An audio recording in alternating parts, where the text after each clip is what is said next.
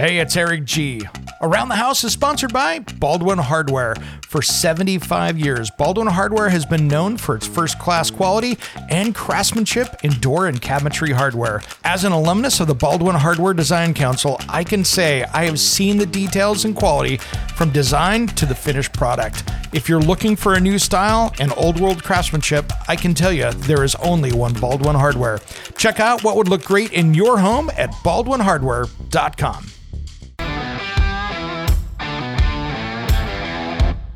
It's Around the House. Now, I am fully aware that there are people out there and companies that make paint that is made for vinyl siding. But here's what the issue is. And there's a handful of them. By the time that you buy the paint, you're partially into the cost of replacing the vinyl siding. And two, when you paint vinyl siding, it's usually when it's warm, right? So it's nice outside. Well, vinyl siding expands and contracts, and whether there's a seam, there's an overlap there. When it's hot, it's expanded. When you go paint it in the wintertime, many times, when that shrinks up, you're going to see the color pop in around the trim or in the seams, because now it's exposing those areas. And many times when it's that cold, it's too cold to paint it.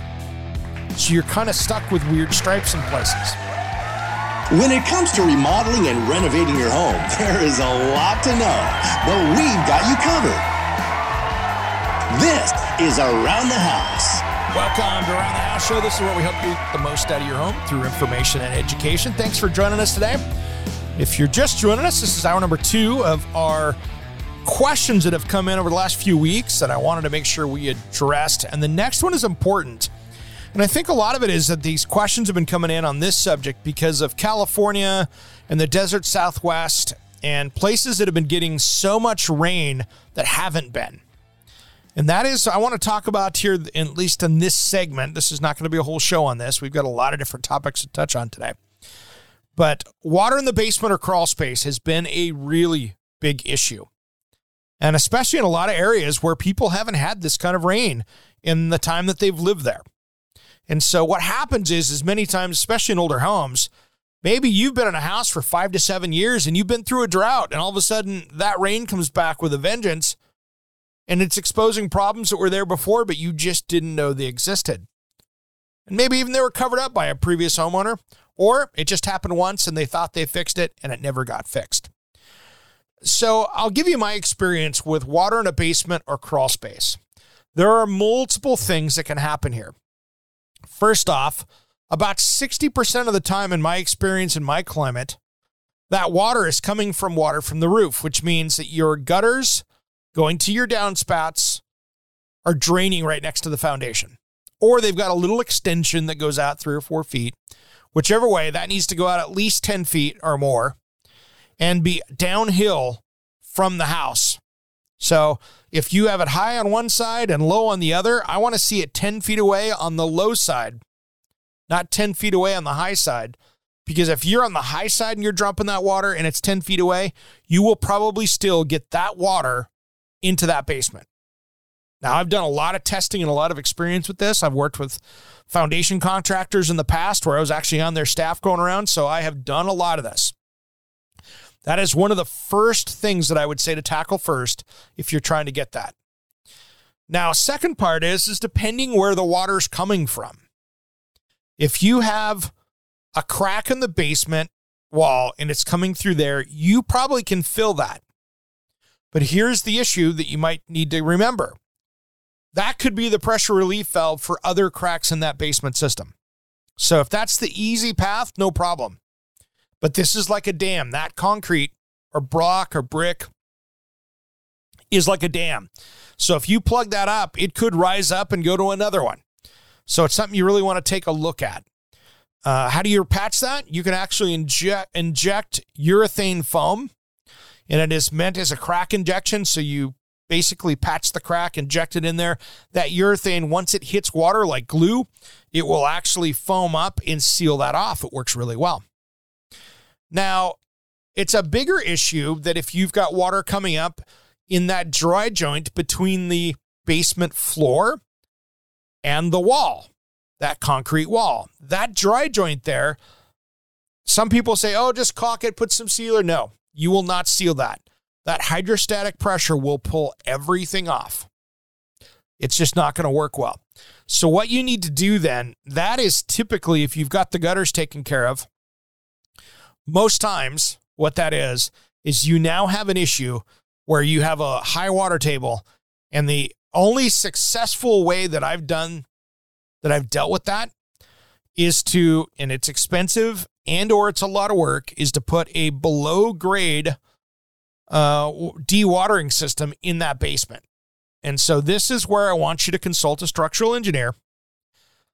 And let me back up why on that. You're like, I'm just moving water. What you're going to do is you're going to be cutting some of that concrete floor out, and you're going to be digging down and putting in, next to the footing, a French drain system that will drain into a low point, which is your sump pump, that will pump that out. And again, put that water at least 10 feet away. Now, here's the thing. Why I want you to have a structural engineer is many basements, you've got a lot of soil load on there. So you've got the basement walls out there that are poured or block or brick or whatever.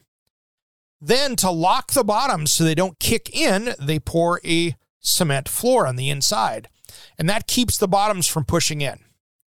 In some homes, I have seen problems where people go around the perimeter, they cut back the 15 inches of concrete. Now you have taken away that area that is locking that foundation in. And if you've got a weak foundation wall, what happens is that's where you have the problem. That bottom of the wall can kick out. And on a big foundation wall where it's one big pour on the outside and it's good concrete, it's pretty rare. But if you've got block, brick, stone, I'd like to have somebody at least take a look at it and tell you, because there is a way for you to go in and do A-B sections where you just do one section, you pour it, go to the next section, pour it, so you have support on that wall. So that's one way to do it. But really, that is the best way to do it. And sometimes you'll want to go across in a big basement. You'll want to go across the middle and catch the water there.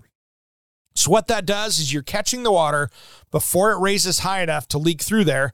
It goes into the sump pump, and then it goes out. Now, that sump pump, if you lose power at all, I'd like to see a battery backup on that. So it has a battery backup system. That way, if you lose power, water is continuing to move. Now, one of the biggest problems I see is people kick it out and drop it 3 or 4 feet away from the foundation.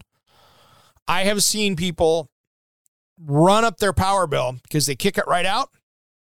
They kick the water right out of the foundation, and I've put dye in that water, and guess what? That water's back in 10 minutes because it's created a path, and you've got a water fountain. So make sure that you've got that dialed in. So I want to see that go out, towards the street or low away from the house. I want to see that water going at least 10 feet away. Same kind of thing there. Most areas, you cannot put it in a sewer. Check your local building code. Most places that happens. In some areas, they've designed it so it goes down into a line that goes down and drains out of the gutter into the street, and the street catches the storm drain water that way. If that works, great. One of the problems I see, though, is be careful if you're going to take it off and store it and use it as rainwater. I have seen people put in big 1,000-gallon tanks next to their foundation. They pump it out of there, or they catch the rainwater coming out of the gutter system and going into that. And now you've got a crack or a bowed wall in the foundation because you've put, thousands of pounds right next to the foundation, which it wasn't designed to. And now you're putting extra load, and that foundation was not designed for that load. And now you've got a point load there that's actually going to break the foundation. So you got to be very careful with that.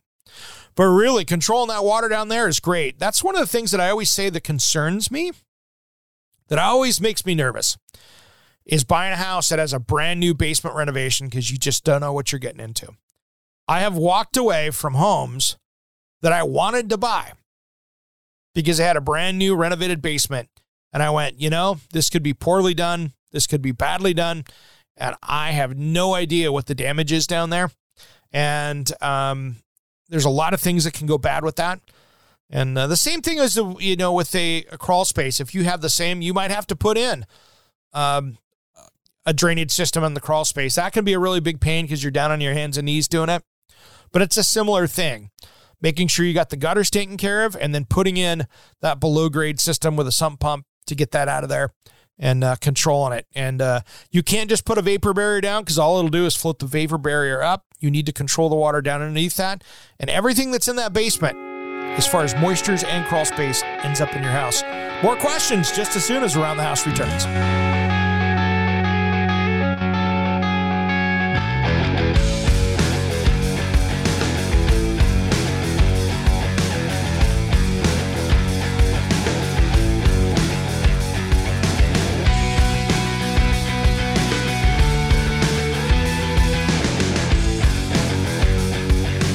What's up? This is Stick and Satchel from Steel Panther, and you are listening to Around the House with Eric G. Yeah. We love Eric G, and you should too.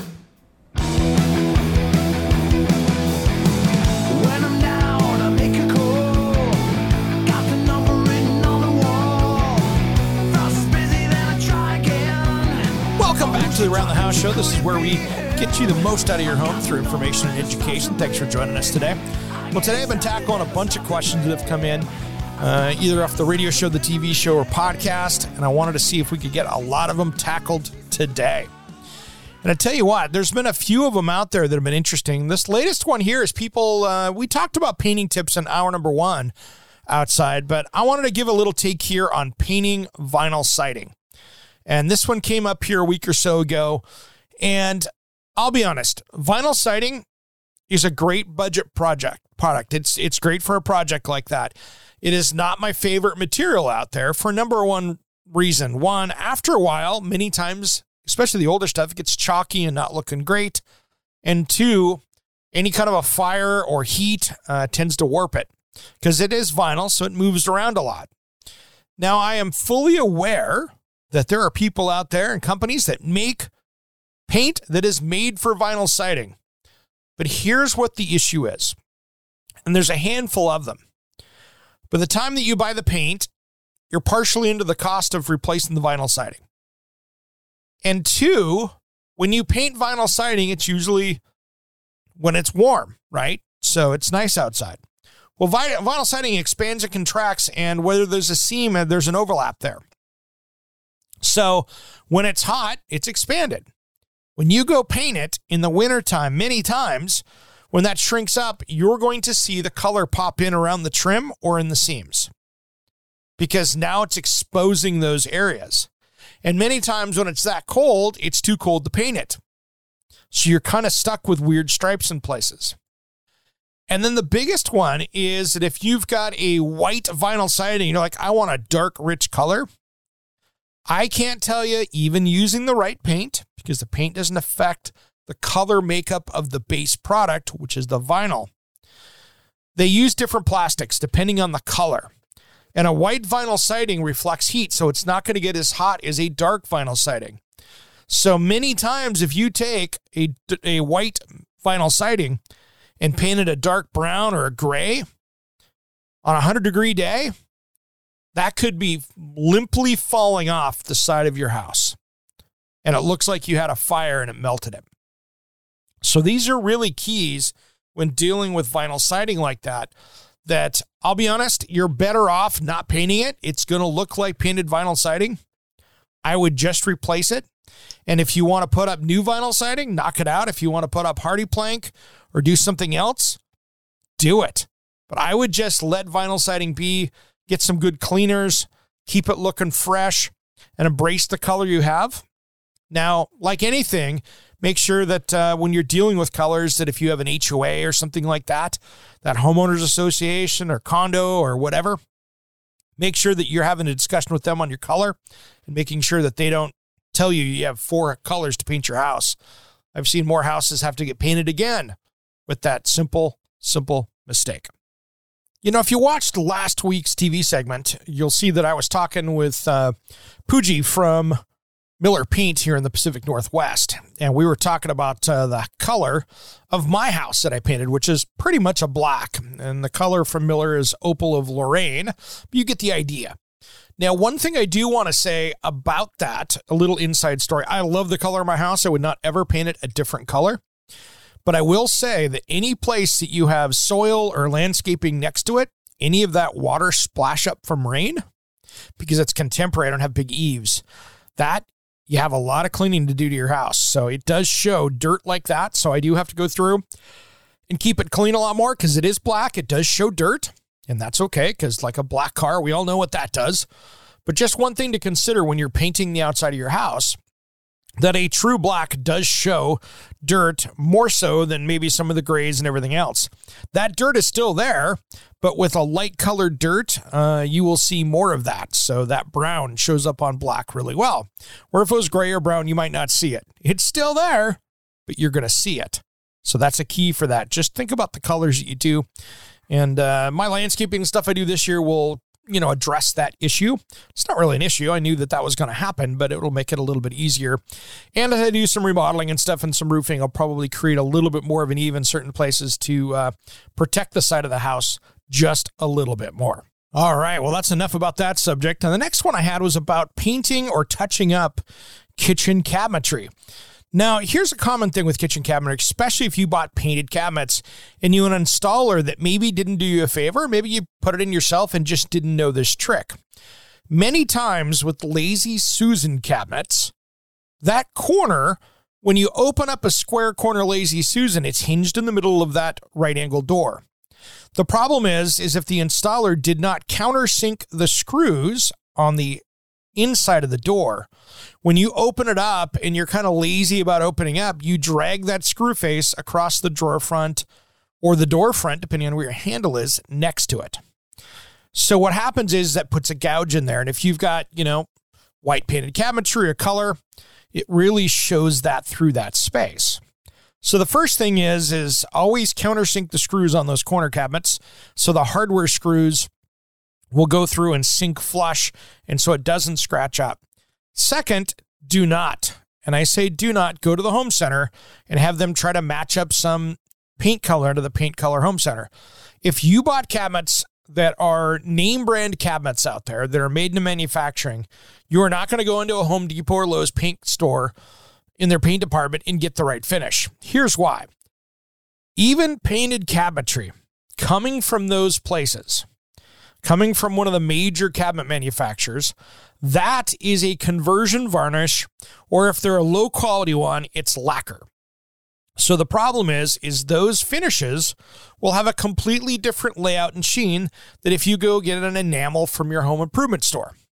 So you might get the most perfect color match known to mankind. It is dialed in perfect.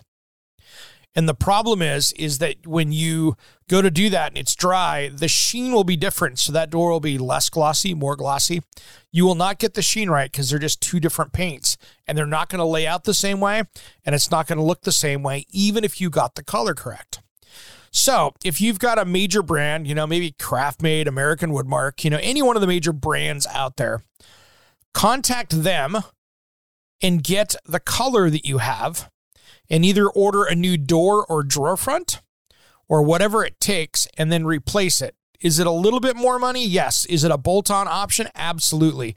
Will you have the same durability and probably a 100% color match? Absolutely. And so then it's going to look like you got that taken care of correctly.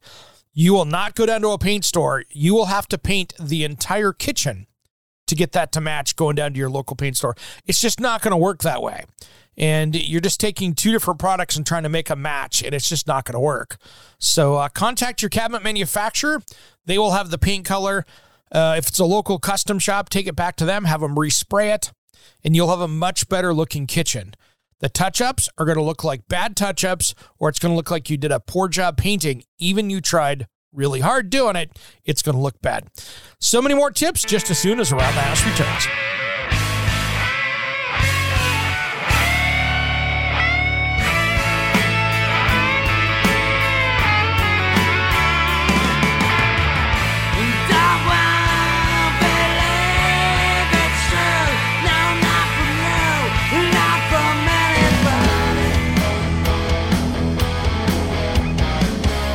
Hey, this is Ron Keel, the Metal Cowboy from Keel, the Ron Keel Band and Steeler. We are rocking Around the House with Eric G. Raise your fist, make your stand. For family. Welcome back to the Around the House show. This is where we help you get the most out of your home through information and education. We've been I've been answering all your different questions here that I've gotten over the last few weeks, and I wanted to jump in and get those answered to you. But if you want to find some of the video stuff I've been creating for my weekly television show, head over to YouTube, and that's simple, just at Fox 12 Oregon. Go to playlists, look for Around the House Northwest, and you will see the 50 videos that I have hiding over there, plus whatever goes up today. So we've got plenty of videos over there with a lot of new different projects and things for you to take a look at, and some really cool how-to stuff, including some great experts. So got a jam-packed full of stuff over there. Well, today I wanted to talk about, it is another question that came in about how to deal with those little tiny black sugar ants, because it is ant season for many places in the U.S. And there are a lot of different kind of ants. I'm just going to talk about the little sugar ants, the ones that are just pests as far as coming in and getting into things or getting into somebody's spilled soda or pop or whatever you want to call it, depending on where you're at in the country. There's an easy way to take care of this stuff. And this, once a year, I get them popping in because I live near the forest, so it happens. What I do is I get a product called Terro, Terro. It is their ant killer. Now, there's ways to do this, and here's not a bad one, especially if you've got fire ants and things like that. There is a new Terro that's been out for a few years, I believe. It is the Terro Ant Killer plus multi-purpose insect control. And so this is actually a shaker bag that you can walk around the outside, and that shaker spreads it around the outside, and you can make a perimeter around your house. So it'll kill the ants, fire ants, cockroaches, fleas, and other insects on there. So that works pretty good. So that's just got a bunch of different things on it. But that Terro, when it comes down to dealing with black sugar ants, put the traps out. You can buy, I always have a box of them here at the house. So when I get it, I'll set a couple up, and guess what? In a matter of days, it will take those things down. And if I can take down a sugar ant colony that's attacking inside my house, that is great. And a couple days, they're gone, and the stuff is just like, it's just easy. And I've never had it not work, so something to take a look at. Terro, it works really good and pretty non-toxic as well, because it's basically borax is what that is that's in there. And so, pretty good as far as that goes. So there's my little tips on dealing with sugar ants. Set the traps, keep them away from the kids and the pets. But that usually works pretty well. Well, I wanted to talk about, I had another question come in, and it's actually a friend of mine, and I'll just leave it at that because they didn't want to have their name on air. But they were trying to figure out, they want to buy a new toilet because they're doing a remodel, and they didn't know what to go out and buy. And I said, I'm going to cover that in this episode here, and we'll make sure that we cover it because I wanted to give a short toilet buyer's guide. And here's my take with toilets. It's really simple. You get what you pay for. I will not go down and buy the Home Center brand because many times those are just the funky imports. They're low quality. You'll have a hard time finding parts, or they have special parts inside that you can't get. And they're meant really as throwaway toilets. I'm not a fan. And for any serious toilet, to be honest, I don't typically buy them at the home improvement store. I will go to my plumbing specialty retailer. Now, if you want just a good workhorse toilet that's not going to clog up, that's going to keep itself clean, I will always go look at the Toto Drake. That is the way to go. And there's Drake 2. There's a bunch of different ones out there. There's ones that are taller, ones that are standard. Find the toilet that fits your needs. But that's the cool part. And you can get a toilet like that. Toto, if you don't know about them, they are one of the best toilet brands out there. Now, I will say respectfully that they were such a leader over the last 15 years. The other toilet brands weren't close. And I think that what you've seen over the last number of years, like 3 or 4 or 5 years, these other companies have decided, oh, wow, Toto's been doing such a great job. Maybe we should see what they're doing and pay attention.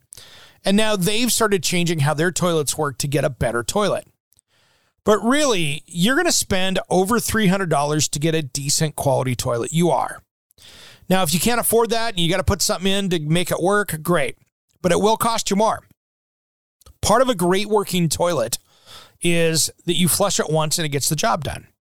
Because if you're using, let's say, 1.2 gallons, if you're using 1.2 gallons per flush and you got to flush it twice because it's not working, you've now doubled your water bill from that appliance, which is the toilet. So you really want to have something that's going to handle it one flush and is going to have a good enough finish on it that things don't stick to it, shall we say.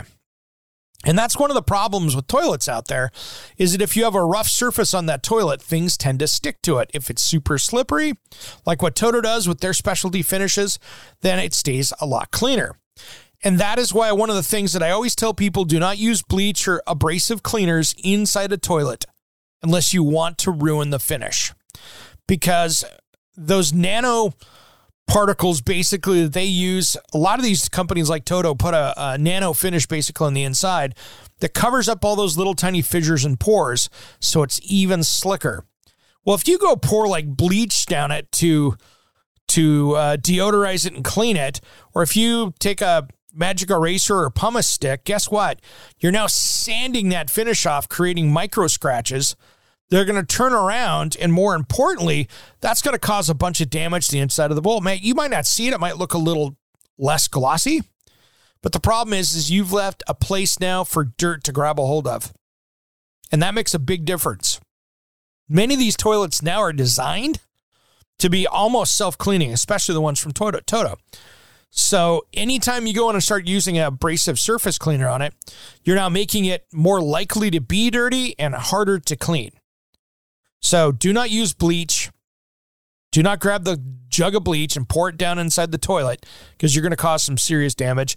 And quite frankly, don't be using bleach on anything unless you're going to be trying to sanitize something, and then follow the instructions where you mix it with water. But do not pour bleach in a bathtub. Do not pour bleach in a toilet. It has no business going in there. All you're going to do is etch surfaces and make it worse. And that's going to be a problem. So one other thing, too, that I would look at, and it's something if you're doing a bathroom model on a side note of toilets, and I think this is super important, always spend the time and add that outlet right next to it. That way, if you want to have a bidet toilet seat down the road, you have the option. I would add that outlet. You'll be good to go. Even if you don't use the bidet function, just the heated seat is something in the wintertime that is very pleasant. And if you ever run out of toilet paper, it's giving you options. But I would sure take a look at adding power down there when you're doing remodel. That is one of those places that I would put.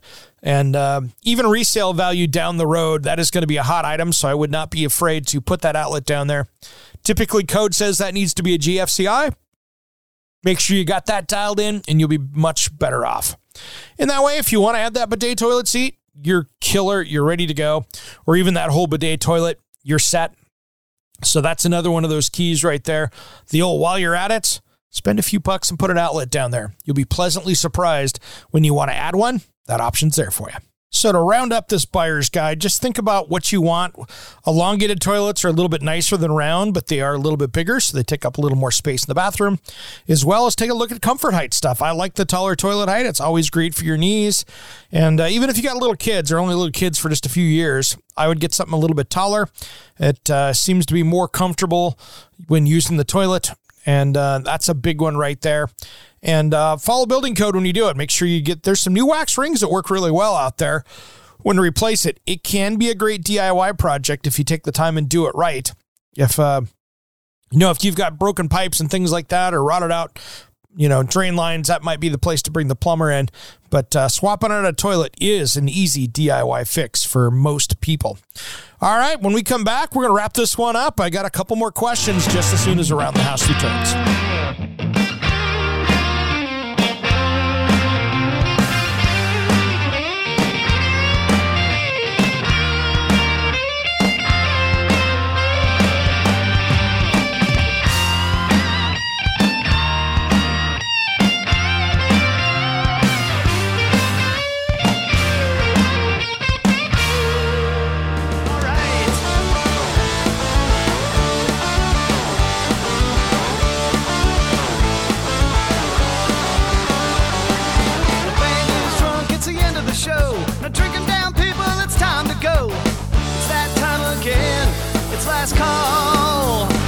Welcome back to Around the House Show. This is where we help you get the most out of your home through information and education. Thanks for joining us. Well, I've been answering all your questions, people that have been sending stuff into me, and wanted to see if we could help some of you out with some of the questions they had. Now, I had a guy named Curtis email us in. Thanks for tuning in, Curtis. Really appreciate it. He had a problem with Nutra and beavers eating the skip laurel hedge and cottonwood trees. How do I get them to go away? Now, of course, we could go with the environmentally, least sensitive way and bring in people to trap and move them, but that doesn't always happen, and that can also be tough. So really, having those animals move down and look for maybe the neighbor's place down the road or someplace else is going to be a better option. And so one of the best ways, especially with beavers, is to get a paint match of the bark of the tree. And here's what I'm saying. Get a paint match of that. And then what you do is you mix sand with the paint and paint around the base of the tree. Beavers don't like the sand texture and will most likely move on to the next one. So basically what you want to do is take a quart of paint and mix in 8 ounces of fine sand and paint that around the tree, let it dry. Usually they'll start chunking at it and go, ooh, I hate this. This is not good. I don't like this, and move on. So that's a good one. I'll be honest, other than putting up a fence, which isn't always a good option. But, man, I tell you what, that is going to be your best option with that. And I think that's pretty tough trying to get, animals like that and taken care of. Now, the other option here is, and it's something to consider, right? It's something to consider when you're looking at these things. The beavers are natural there, right? But the Nutra is a rodent, and it's considered a pest in the United States. It was brought in, I believe, from Australia, and it was brought in for fur. So the way to do it, though, is it's going to be hard, because if you try to have a pest control company come in and humanely trap that, you might get a beaver in there too. And I'm not talking about killing it, but moving it on. So that's going to be a tough one. When in doubt, always consult your local pest control company that deals with small animals like that. And you might be better off that way. But that's going to be something that's going to help take you at least across the finish line and give you a fighting chance. I would put a couple coats of paint on it. I know some people say, it's not the most healthy for the tree. You're right. But if the beaver comes in and cuts the tree down, that's going to be more unhealthy for the tree. And we want to find that, that right answer for you there to be able to control it in a kind of more humane way to do it. Now, the next question actually came out on Around the House Nation, which is our closed group that I wanted to share this with everybody else. So if you're not a Facebook person, you're going to have a hard time getting it. But if you've got a Facebook, if you've got a Facebook account, then go check it out over there. We've got Around the House Nation. Ask to be part of the closed group and you'll be good to go. David had asked this question. It's worth bringing it up because people out there buy these vintage kitchen sinks that are beautiful enameled porcelain, basically. So what it is they're a cast iron sink where they have heated up glass, or they've heated it up, sprinkled glass over it, and they fire it, and the glass turns into a porcelain finish on top, and it really gives you that super durable. But after a while, it gets chipped up and cleaned up. And so he had asked, is there a way to do off-the-shelf DIY kit and that stuff? And the answer is no. I don't do those at all because literally that's just an epoxy paint and it'll buy you a couple years, but I'll be honest, I'm not a fan. Now, there is a place that will take that vintage cast iron sink and do a heck of a job. And now these guys do not advertise with me. They have done some restoration work for my little brother, and they aren't cheap. They're not paint, but it's done right. So they are basically a porcelain enamel company based out of Independence, Missouri. And so it's IPE-porcelain.com. So it's IPE-porcelain.com. Independence Porcelain Enamel. They are that old school company that can take that old piece and actually restore it for you.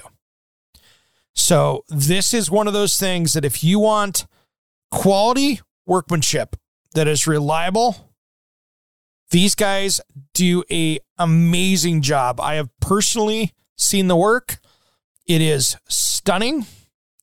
And it doesn't matter what you're trying to do. If you're trying to restore an appliance, like an old 50s one, or restore, grandma's sink or barbecue or whatever, and you want that porcelain done, man, this is the way to go. So IPE-porcelain.com, they've got the colors up there. They show pictures of some of the stuff they do. And they basically go and fire this the old-fashioned way and do it the right way. So check them out. This is a heck of a place. And I don't know of any other place out there. I'm sure there's some other people out there. But it is beautiful work and something you should take a peek at. If you're into old homes and restoration, this is where you're going to find really that quality craftsmanship that's going to redo everything for you and get that sink looking like it's brand new. So that to me is super exciting when you can take a vintage big piece or a vintage stove, or heck, even if you've got some of those vintage Duesenbergs, they will do the porcelain on the exhaust for you as well. So they can do a ton of different stuff, and man, it is cool. It is cool. It is the place to go. So just think about having some fun with that. And I know people that have sent in, I've seen the pictures at least off their Facebook page, but people had wanted to do a Weber kettle in the right design, and they did it for them, and it looks like $1 million. So something else to consider when restoring that old vintage piece of steel or cast iron. If you want that looking good, that is the place to go. And man, I love little places like that are just really that little secret hiding place in the country that can do that project for you. All right, the last one I have here is my little secret to dealing with my, I'm just going to use the word shop vac, or my shop vacuum. I don't know if you've done this yet. I know plenty of you have, but I have one of the rigid shop vac, wet dry vacs. I tell you what, if you want to make your life a little bit easier and save money on those expensive filters, I would put in one of the bag systems on it. I tell you what, when you're dealing with things like sheetrock dust and all of that stuff, that bag is a world of difference. And what I like about it too is it keeps the air clean as well, because you've just got that other layer of protection of that dust. And so with me, my shop vac gets use in a lot of different ways. I am vacuuming up stuff in the garage, from a wood project to hooking up to my chop saw or sander or anything else. And that bag system in that is really good. I've got a new vacuum coming on its way from Bosch that I can't wait to use. It's going to be hooking up into my new tools. That one I'm excited about. But that shop vac, I tell you what, those bags are the easy button. And when you pop it out and throw it away, the inside is 99% clean. And that makes a big deal. And that HEPA filter that I have in it, it's not spreading so much dirt around on the inside. And so that's really cool. And I really appreciate how that works. So another little tip and trick from me is to take a look at those shop vac, or those canister bags that go in your garage shop vac. It is a game changer in how that goes. All right, everybody. Well, a couple things I wanted to touch before we go out to break here. I was going to give one more tip. We'll save that for another one. But here's the thing. If you want to track us down, I'm going to give you all the little places to do that. Make sure you join Around the House Nation. Head over to our social media. I have a couple different Facebook pages, just so you know. I have Around the House Show, which has our logo on it. And then take a look at the TV show page, which is Around the House NW. It's got my face on it, hosted by Eric Goranson. And then, of course, check us out on Twitter or aroundthehouseonline.com. If you have questions and, it's not one of these here, there's two ways to do it. You can head over and send me a video, and I might put you on the TV show. And you can do that over send it over to me on Facebook. Just send it over on Facebook Messenger to us, and we'll get it up on the show that way. Or you can send it over to my page over at the TV station. But I'd love to be able to help you on one of your projects. Thanks for tuning in, everybody. We'll see you next weekend. Thanks for listening to Around the House.